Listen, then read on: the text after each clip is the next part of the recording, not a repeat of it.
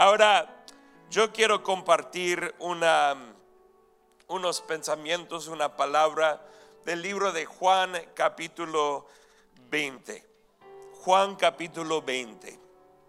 Y te voy a dejar descansar un poquito, Ernesto. Estás bien, estás bien. Él está haciendo un trabajo fenomenal. Un aplauso para Ernesto. Gracias. En Juan capítulo 20 hay una historia, bueno, dos historias más o menos, pero están combinadas. Son parte de un mismo fluir. Y voy a comenzar en versículo 11. Y quiero que sepan, estamos haciendo algo un poco distinto este Domingo de Resurrección, en que yo voy a predicar y de ahí vamos a cantar, voy a predicar más, vamos a cantar más. Queremos adorarle a Dios hoy. ¿Está bien? Yo creo que hay poder en adoración y el poder de Dios se manifiesta ahí y Él hace cosas maravillosas en nuestras vidas. Juan capítulo 20, versículo 11. Y comienza con María. Esta es María Magdalena. Y dice: María se encontraba llorando fuera de la tumba. Y mientras lloraba, se agachó y miró adentro. Esto es muy interesante porque María antes había llegado a la tumba y vio que la piedra había sido removida, pero no miró adentro. Solo cuando miró la piedra removida, simplemente se fue corriendo y pensó que alguien había robado el cuerpo de Cristo de la tumba. Entonces aquí esta vez está de nuevo donde la tumba y ella mira adentro. Pero está llorando. Dilo conmigo, llorando. Esto me muestra algo que es tan importante. Que aunque Cristo había resucitado, no significa que la gente había entendido y comprendido la realidad de la resurrección en sus vidas. María todavía estaba llorando, aunque Cristo ya había sido, ¿qué? Resucitado. Pero ella seguía llorando. Y es posible que tú te encuentres aquí hoy en la misma situación, de que Cristo anda resucitado, pero tú andas llorando en tu alma, en tu corazón. Hay cosas que están ocurriendo dentro de ti, una falta de esperanza, lo que sea. Y bueno, ella se encontraba en esa situación. Dice en versículo 12: vio a dos ángeles vestidos con vestiduras blancas, uno sentado a la cabecera y el otro a los pies, en el lugar donde había estado el cuerpo de Cristo. Esto para mí es tan chistoso, porque ella se acerca a la tumba, mira adentro y mira adentro ¿qué? Dos ángeles que están sentados donde Jesús estaba antes. Ahora, puede ser que ella pensó que eran dos seres humanos, ¿no? Está bien, pero el punto es, ¿no le ocurrió que era algo bastante raro ver dos personas dentro de la tumba ahí sentados como no sé? Platicando, ahí ¿cómo estuvo tu día? Bueno, ahí estuve con los otros ángeles jugando fútbol un rato. Y bueno, mi equipo ganó. ¿Tu equipo ganó? Nunca ganan. Y bueno, ¿quieres un té? No, en las tumbas vacías prefiero un café. Dame un café. Y a ella no le da cuenta de que es que hay dos personas en la tumba, sentados tranquilos. ¿Quién se sienta adentro de una tumba? ¿Quién hace algo así? ¿Qué son tus planes para hoy? Bueno, a las 8 de la mañana tengo una cita con el dentista y a las 9 voy a la tumba. ¿A la tumba? ¿Y qué vas a hacer ahí? Nada más sentarme.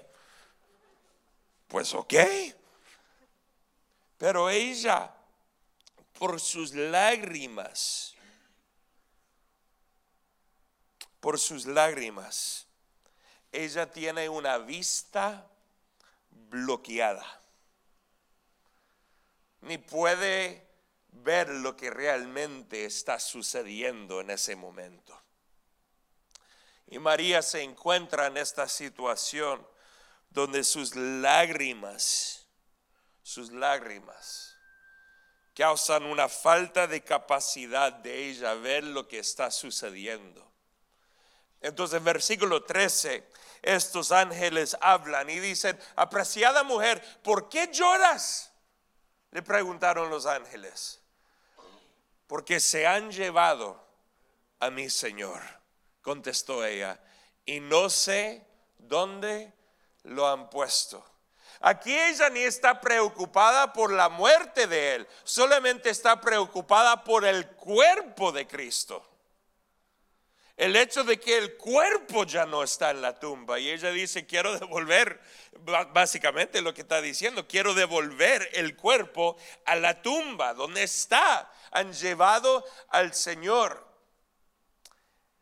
Y esto es muy interesante porque sus lágrimas cambiaron su perspectiva de la realidad. Déjame repetirlo.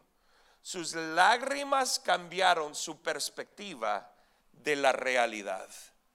Muchas veces las heridas y el dolor en nuestros corazones nos hacen pensar que algo es real cuando realmente no es. ¿El cuerpo de Cristo había sido robado o llevado de esa tumba, sí o no? No, para nada. Él había resucitado, pero por sus lágrimas, por su dolor, por su tristeza, la única opción que le entró en la cabeza era que el cuerpo había sido robado. Es lo que ella pensó en ese momento. Y versículo 14 dice esto: dio la vuelta para irse y vio a, ¿qué dice ahí? Alguien. ¿Vio a quién? A alguien que estaba de pie ahí. Era Jesús, pero dice, ella no lo reconoció. Otra vez, podemos perder la vista en cuanto a Jesús por el dolor que enfrentamos y tenemos. Quiero decirles algo y quiero ser bien claro. Aquí no le estoy culpando a María. Quiero que sepan algo. No le estoy culpando. Nada más estoy hablando de la realidad, de lo que el dolor puede causar dentro de nosotros. ¿Entienden lo que estoy diciendo? No es decir que María es que esa mujer mala o equivocada. No. Con mucha gracia debemos de entender su situación, pero quiero que entendamos que tantas veces los dolores de la vida, las heridas de la vida, las cosas que están en el corazón, las dudas de la vida, hasta cuando Jesús está enfrente, podemos pensar que es alguien más y que no es Jesús. Ella dice, es muy interesante, o él dice, apreciada mujer, ¿por qué lloras? Él pregunta la misma cosa que los ángeles le habían preguntado a ella. ¿A quién buscas? Ella pensó que era el jardinero. Imagínate. Así que si tú eres jardinero aquí, tú eres Jesús, ¿ok? Jardinero. Es que este solo anda cortando las flores, las plantas y todas las cosas.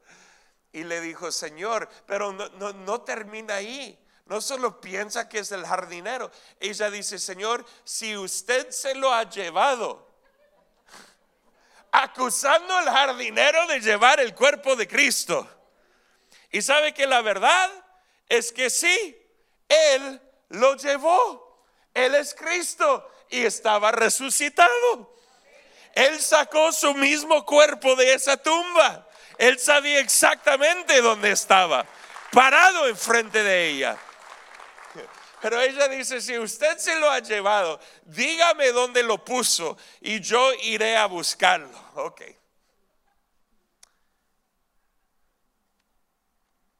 Y en versículo 16, ¿qué dice Jesús? ¿Qué dice ahí? María. María. Solo dijo María. Ella ya había escuchado a Jesús hablar. Él le hizo una pregunta: ¿por qué lloras? Pero el sonido de su voz con el nombre que ella tenía, María. Oh, en ese momento ella sabía con quién estaba hablando, porque solo uno pudo llamarle por su nombre de la manera que Cristo le llamaba. Con solo una palabra, con solo un nombre, todas las lágrimas, todo el dolor, todas las heridas, todas las dudas, toda la falta de perspectiva fueron echadas fuera. Y ella responde, giró hacia él, ni le estaba mirando, solamente la voz con su nombre era suficiente, y exclamó Raboní, que en hebreo significa maestro. Era el nombre que ella usaba para él. Les quiero decir, si yo tuviera la capacidad de decir cada uno de sus nombres, lo haría, pero no tengo esa capacidad. Pero ¿sabe quién lo tiene? Jesús. Y puede ser que tú te encuentras aquí hoy con tus propios dolores, tus propias heridas, cosas que han limitado tu vista acerca de este Dios resucitado que quiere hacer cosas grandísimas en tu vida. Y hoy Él está llamando tu nombre. Él te está llamando. El Señor resucitado te está llamando hoy. Y la pregunta para ti y para mí es sencilla. ¿Vas a responder? ¿Vas a responder al llamado de Dios? Con eso en mente, para el mismo Dios que llama nuestro nombre, nosotros vamos a declarar el nombre de Él. Cantamos juntos. Por eso adoramos el nombre de Él, porque Él ha llamado mi nombre, Él ha llamado tu nombre, y pertenecemos al Dios resucitado. Pueden estar sentados nuevamente. Versículo 17. Jesús dice esto: no te aferres a mí, le dijo Jesús, porque todavía no he subido al Padre. Pero ve a buscar a mis hermanos y diles: voy a subir a mi Padre y al Padre de ustedes, a mi Dios y al Dios de ustedes. María Magdalena encontró a los discípulos. Quiero que digan esto: encontró a los discípulos. Una vez más, encontró a los discípulos. Ahora, ¿puedes recordar esa frase por unos 10 minutos? ¿Está bien? Porque voy a regresar a eso. Y les dijo: he visto al Señor. Y les dio el mensaje de Jesús. ¿Qué era el mensaje de Jesús? De que Él iba a subir al Padre. Ese era su mensaje. Entonces ese domingo, dice, al atardecer, los discípulos estaban reunidos, ya con Jesús resucitado, ¿no es así? Ya con María habiéndoles dicho que vio a Jesús. Entiéndenlo, ya sabían de la resurrección. María ya había visto a Jesús. Y están reunidos con las puertas, dice, bien cerradas. En otra palabra, cerradas con llave. Porque tenían miedo de los líderes judíos. Piensa por un momento. Ellos ya saben que el Dios del universo, ha resucitado de la muerte, pero todavía tienen miedo. Miedo de algunos líderes religiosos que habían matado a Jesús. Pero si tienes a un Jesús resucitado, ¿qué es la muerte? No es nada. Pero tenía miedo. Y de pronto dice, Jesús estaba de pie en medio de ellos.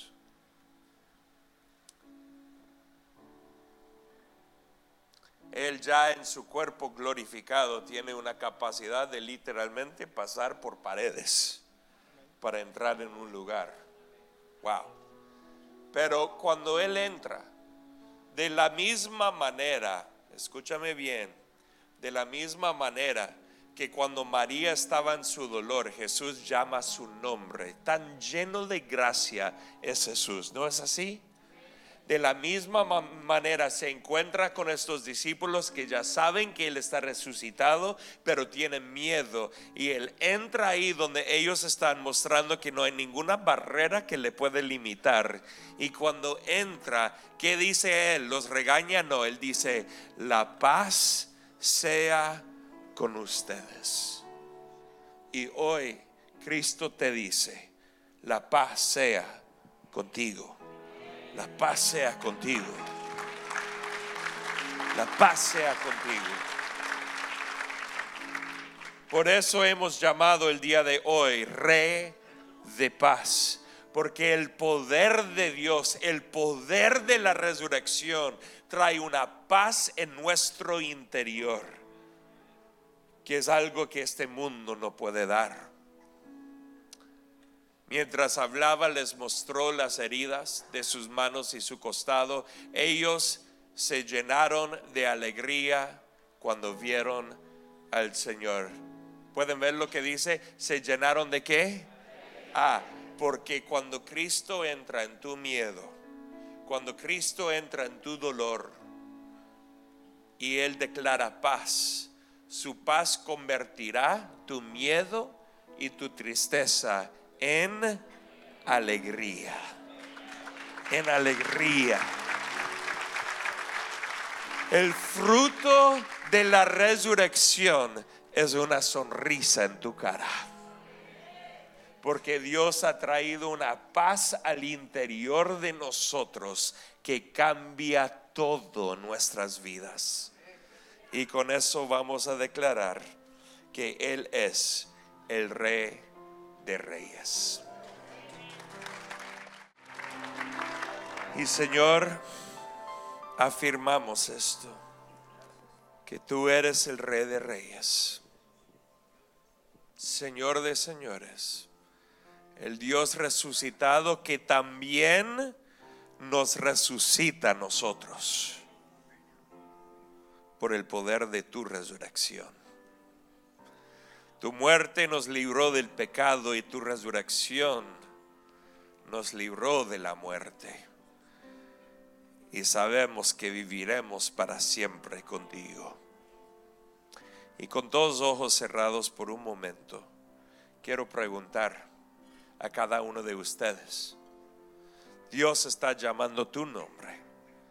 Él está declarando paz a tu corazón como el Rey de paz y el Rey resucitado.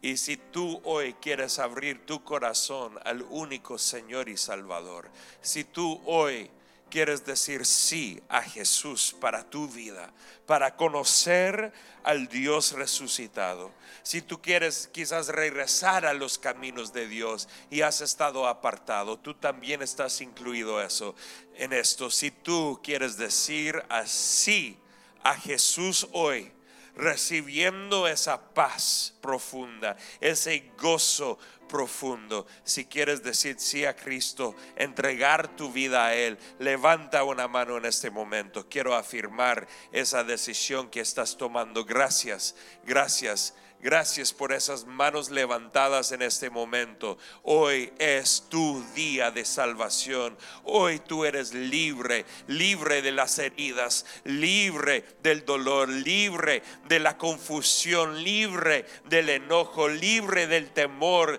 y del miedo. Y hoy tú tienes al Cristo resucitado en tu corazón, en tu vida. Recíbelo. Tú eres una criatura nueva, nuevo en el Señor, y eres una persona ya resucitada por el poder de Dios, en el nombre de Jesús. Amén y amén. Damos un fuerte aplauso por todos los que han levantado sus manos en este momento. Oh, Dios es bueno. Damos un aplauso una vez más al coro. Vamos, coro, vamos, vamos, vamos.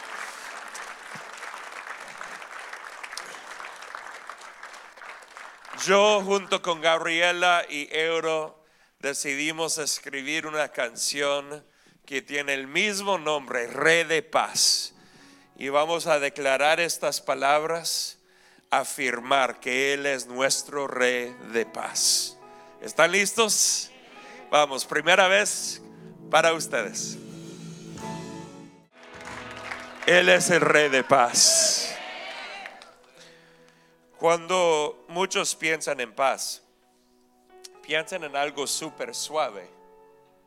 Ay, no, es que paz, es que es tranquilo, hermoso. Y sí, pues es hermosa la paz de Dios.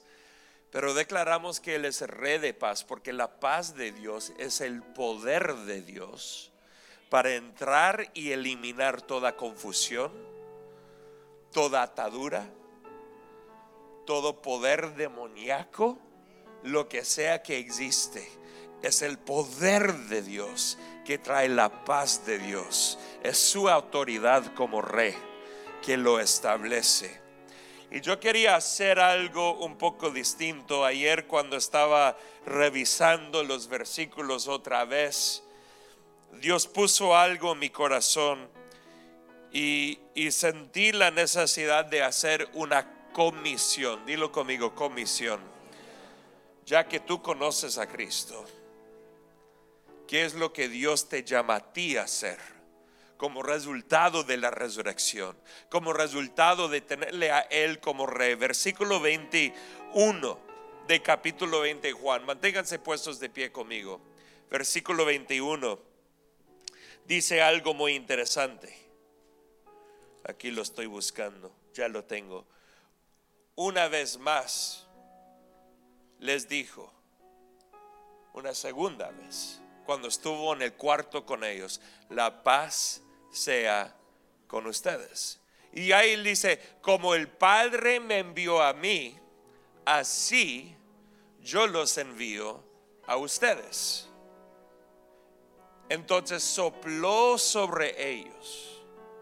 Esta palabra soplar, sopló sobre ellos, sopló, es la única vez que es usada en el Nuevo Testamento.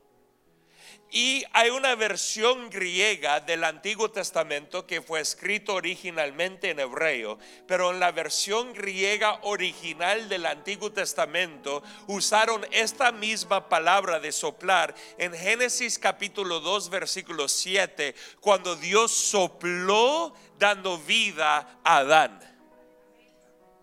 Y es la única otra vez cuando usa esa palabra en la Biblia, es aquí en Juan 20:22, que el mismo suplir de Dios que dio vida al ser humano, Él ahora dice: con ese soplo reciban al Espíritu Santo. Reciban al Espíritu Santo.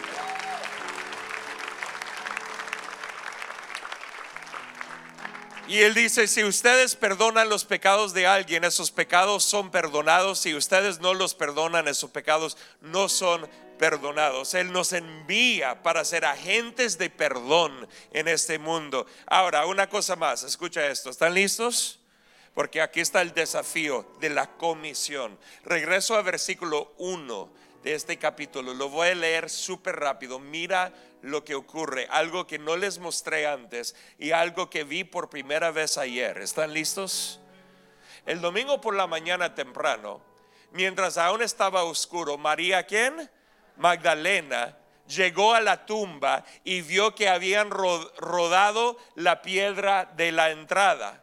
Y ya les dije que ella no miró adentro, solo se fue, corrió y se encontró ¿con quién? Simón Pedro y con el otro discípulo a quien Jesús amaba. Este es Juan, siempre tiene preferencia en su evangelio, el que Jesús amaba mucho. Soy especial, Juan.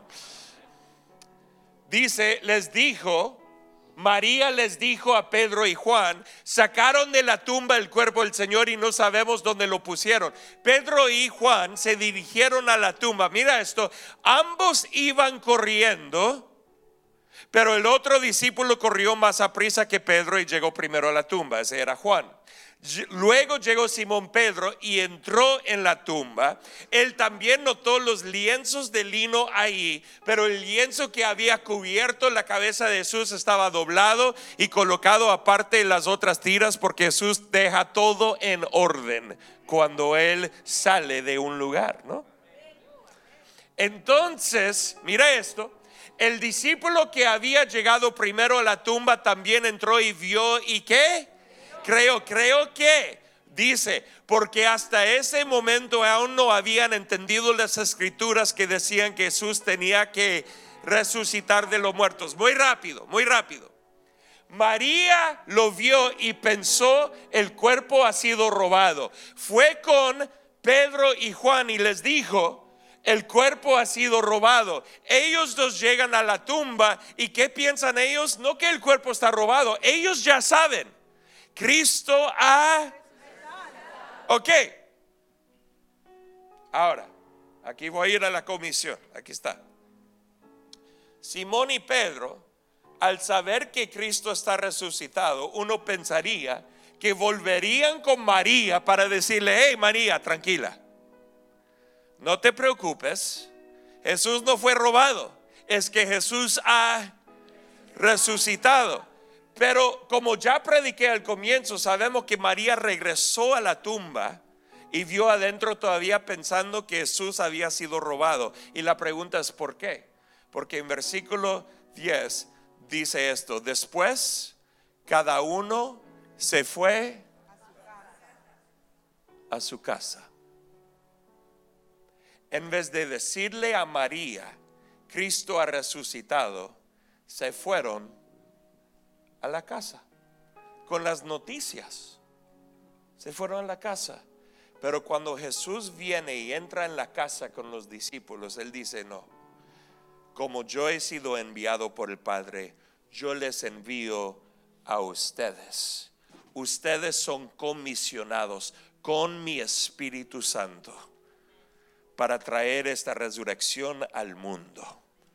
Y si tú quieres ser comisionado para llevar las noticias de esta resurrección al mundo, levanta tus manos en este momento y yo les bendigo.